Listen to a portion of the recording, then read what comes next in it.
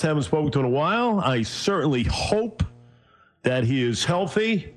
His name is Henry Scheinkopf, Scheinkopf Communications, a guy who's worked on some of the most prominent campaigns in the political landscape of yesteryear, mainly the Clintons and the Bloomberg deal and everything else. He's as knowledgeable as anybody and a great guy. Henry, how are you? Well, I'm doing great. Thank you. Still working, still having a great time every day. Healthy, I hope, sir.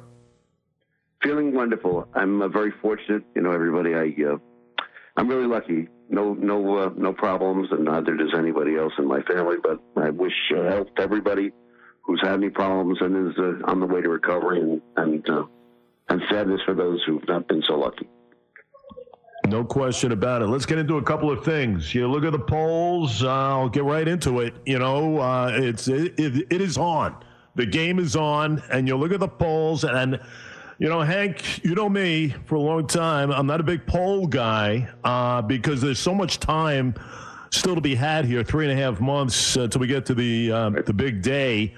But, you know, it catches attention when you have double-digit leads and everything else, and the incumbent trails in so many different polls. And also I look at approval ratings, which is somewhat alarming here. Give me your assessment as we speak, when a guy like Henry Scheinkopf looks at numbers of that nature, what is your assessment? What is your mindset when you look at stuff like that? Well, look, you have to look at where it is important to win, and if you don't, you could lose the election. And so you have to think about electoral college votes. And the heartland, look, Pennsylvania, let's get right to it. Pennsylvania, Ohio, Michigan, let's say Wisconsin is icing on the cake, maybe Texas today, which is kind of interesting, and Florida. So putting that in some context, he's not going to win. Trump is not going to win California, Newark, unless Mars and Saturn collide, right? That being said, what else happens here? He's not doing well in Florida right now. He's not doing well in Texas right now, which is shocking. He's not doing well in Pennsylvania. He's not doing well in Michigan. Ohio's not great. He's got serious trouble, but he's also got Joe Biden to contend with, and that provides him some opportunity. But I saw an ad that the Biden campaign had done in Texas, which was shocking to me.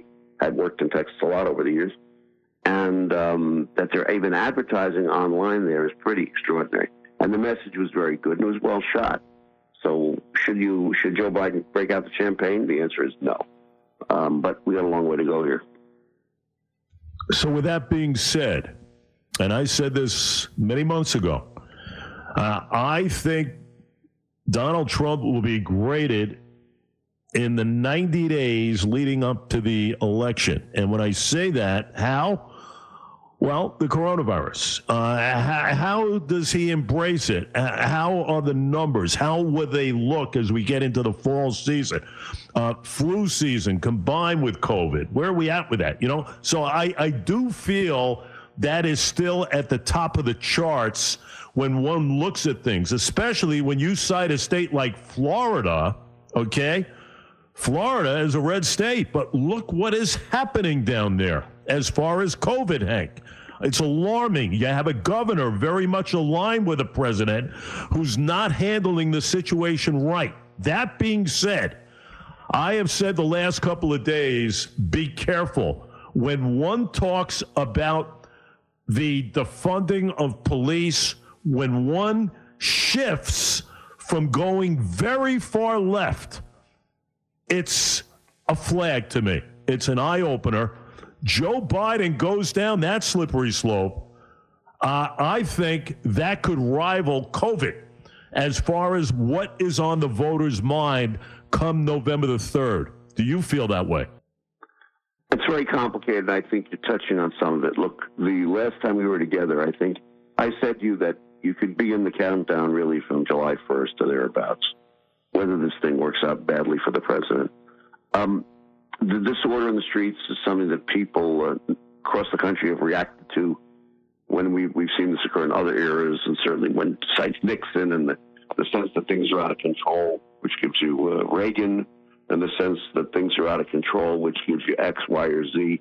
I mean, it's constant thematic in American politics, and when that occurs, people tend to respond appropriately. The question is, in the modern media age, where social media has tremendous derivative impact, and the campaigns are more expensive because this is later use of last year for last couple of years for direct mail and related kinds of print materials, but the soft underbelly here is what people really feel about their own lives. And you can rest assured the Biden campaign has done pretty dramatic psychosocial portraits of the American electorate. And what they're finding is that the American electorate is very frightened, and in that fear becomes much more conservative in some ways. The streets are the problem for Joe Biden, and the hospitals and the unemployment lines are the problem for Donald Trump. So when you do that balance, who wins? Don't count the president out yet. It's not over by a long shot. Listen, I agree with you 1,000% because it comes down to safety, whether it's COVID or whether it's just protection. And you look at what's happening in around the big city, you're not seeing it. You're not seeing it. You know, to me, it comes down to leadership. You're not seeing leadership, obviously, in New York. There's no mayor to speak of. And as far as I'm concerned, I thought the governor is dropping the ball as we speak. He hasn't really come out with anything regarding what we've seen the videos. We've seen the video of the cop in a chokehold last weekend from yesterday on the Brooklyn Bridge, a guy getting hit over the head with a stick, a police officer. Are you kidding me? So it comes down to leadership, and people start thinking about this, Hank. They start thinking about their own safety, their families. As you know, COVID is important, don't get me wrong. Because you can certainly make the case you're not seeing great leadership when it comes to tackling the coronavirus right now. Where is the White House task force? Not to be Anthony Fauci in the you're talking about division here. So I think when it comes to safety, you have to throw in the mix as far as what you're seeing in and around the nation. And that's why I say to Joe Biden, be careful. Be careful how you speak regarding this. It could have some ramifications, and not in a positive way here. There's a lot of truth to that. Look, again, whenever we've been together, we've talked about party politics. There are no real parties in this country anymore. What we have is the Republicans' coalition is much more easy to manipulate because it's more cohesive, it's geographic, it has a religious component. Then you have the Democrats who are very difficult to corral. We're going through a period of even, it's worse than even identity politics. It's become absolutely balkanized and atomized. That's the best way to think about it.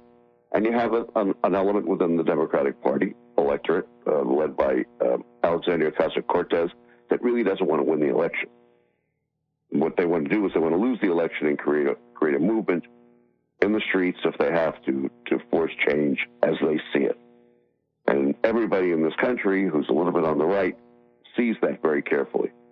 The Trump move used to be run against Congresswoman Ilhan Omar, who's an absolute hater of this country, and AOC, who I just mentioned, and Congresswoman Taleb, and probably Congresswoman Presley, and now the others who AOC has helped to elect by raising all kinds of money. To say that she's a blue-collar dynamo is an absolute lie. She's a rich girl from Yorktown Heights, Westchester County, who went to an expensive university, the kind I could have dreamed about when I was a kid because we couldn't afford to do anything.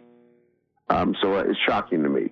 In other words, the great con job is on. The question is who's got the better con.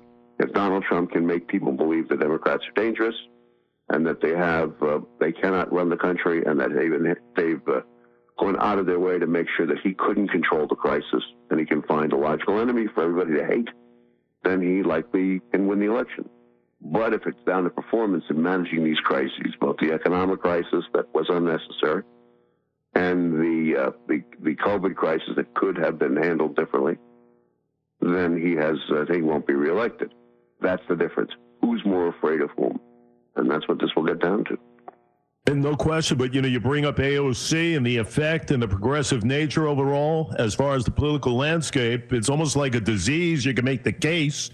I mean, were you shocked at all regarding Elliot Engel as far as how he came out in the primary. I mean, that to me, that is a derivative of Ms. Ocasio-Cortez in her voice and how she has permeated from what Democrats, middle of the road, far left right now.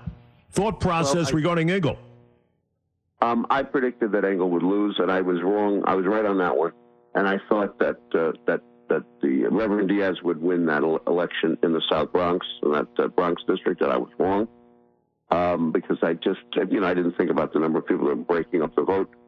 But, look, we live in a time of tremendous change. What does that mean? We always live in a time of tremendous change. The only thing that's constant in American politics, and certainly urban and suburban politics, is change and competition between groups. So that competition is out of control. There's no way to manage it. The federal government has done a lousy job for a long time of revenue sharing. America looks like the America coming back was a brilliant idea for Donald Trump in 2016. But the argument the Democrats have is that what he got now that it's back. And the argument the Trumpniks have still is the same one. Look what you could get back to. It's pretty clear. And that distinction is the radical distinctions here means that there's no middle. So you see an America in real trouble. And I think the Democrats have an opportunity to make an argument, not just about COVID, but our standing in the world, and tell the truth, which is if this continues, I may not be here to see it, but people will be eating hay on their tables if you lose control of the Mediterranean basin and you see NATO go out the window. And the Chinese are on the prowl, but he's not handling any of those situations well. The disintegration of NATO, the Chinese incursions into the South China Sea, threatening our security agreements with nations throughout that area. We are very weak. We've never looked weaker, probably, I would guess, since before the Second World War. And we have no clear definition as a nation. With that, we have chaos and all the other things. That doesn't bode well for the president. It's the Democrats to screw up, and they'll figure out a way to do it, probably. Does it bode well for Joe Biden come September, end of September, first of 3 debates? If the numbers hold with the polls, and if you're part of the Biden group, are you frightened as far as what will be coming to the table as far as the first of 3 big ones here? Does Biden lose the election because of the debates, saying the wrong things, gaps? I mean, how much emphasis is right now as far as Joe Biden and making sure he's up to speed come these 3 debates? How vital is it for Joe Biden to do well here? It's very vital. Look, going back in history, people somehow believe the world began this morning when they woke up, but it didn't. Bill Clinton beat the first Bush. Why? Because the last debate was so critical, and the comments that Bush could not explain the economic conditions that people experiencing it had no appeared, although he was a very, very decent man and a true patriot, George Bush. He seemed not to be responsive or be able to relate to the problems that people were facing economically, and Bill Clinton drove that point, and he won the election. Why is it even more critical today? What goes on in those debates? It's simple. Social media makes everything much more immediate. So you'll see people at computers watching this carefully, and when there's a blip, they'll be on the computers. The targeting will be very, very, very good for Trump, and they'll be able to push that information out should there be one glitch whatsoever. And Biden has much more riding in that way. Why? We expect Trump to be entertaining and bombastic. What Joe Biden's got to be in every way is a principled, unflappable leader who can make no errors in a time when the country is on the precipice of real disaster. They're not insignificant, and they're structural. The Trump tax cut made them worse. Some benefited at the great expense of a lot of others. And the economic things that people are complaining about, the inequality is not insignificant. I mean, it's real. So you put that in a pot. What you need is somehow to distract yourself if you're a voter. And entertainment does that. So on the entertainment quotient, give that to President Trump. On the substance quotient, with long-term solutions, Joe Biden's got to do it in a way that looks exactly clear, that looks exactly proper, where there is no room for error. And that's a problem. Think about it. No question. Last one, Henry. We look at a little bit of a shakeup on the Trump team. Brad Parscale out, the campaign manager, demoting him, elevating Bill Stepien into that role. No secret, the president has not been happy with Parscale. You know, you look at what happened, the fizzling of it all at a rally in Tulsa on June the 20th, that Saturday night, although maybe a TikTok type of situation involved there with a prank, who knows? You look at, and I'm talking about empty seats over at the BOK in Tulsa. You look at what happened in New Hampshire, wasn't meant to be. Maybe there was a little trepidation as far as getting him involved and maybe more embarrassment coming. Do you look at this as maybe a turnaround, or is it a pattern as far as what's to come, as far as future Trump rallies are concerned? I mean, right now, you got to be thinking it's real.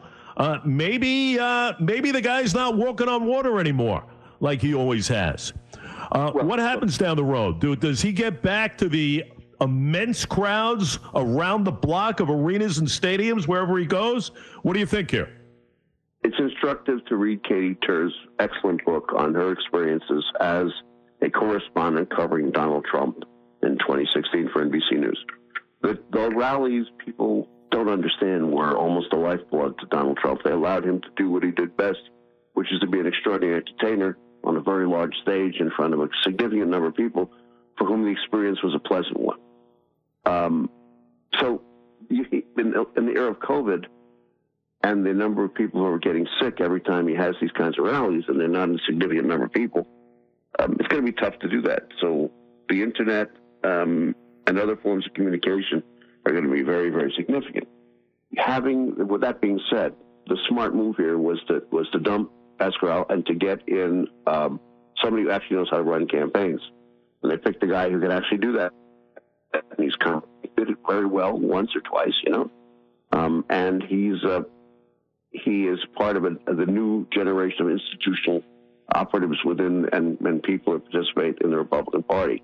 That's a good move. And let's see who else shows up. But getting someone who knows how to run a campaign was a wise thing for the president to do. Does that portend a change in the structure? Likely so. Very likely so.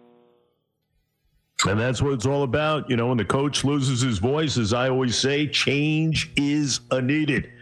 Always great to have you, sir. You stay well. Keep staying healthy.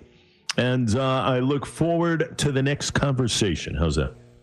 Have a wonderful day, you and all your listeners, and continued health and safety. See you soon. You got it. The great Henry Scheinkopf and the great company, of course, of Scheinkopf.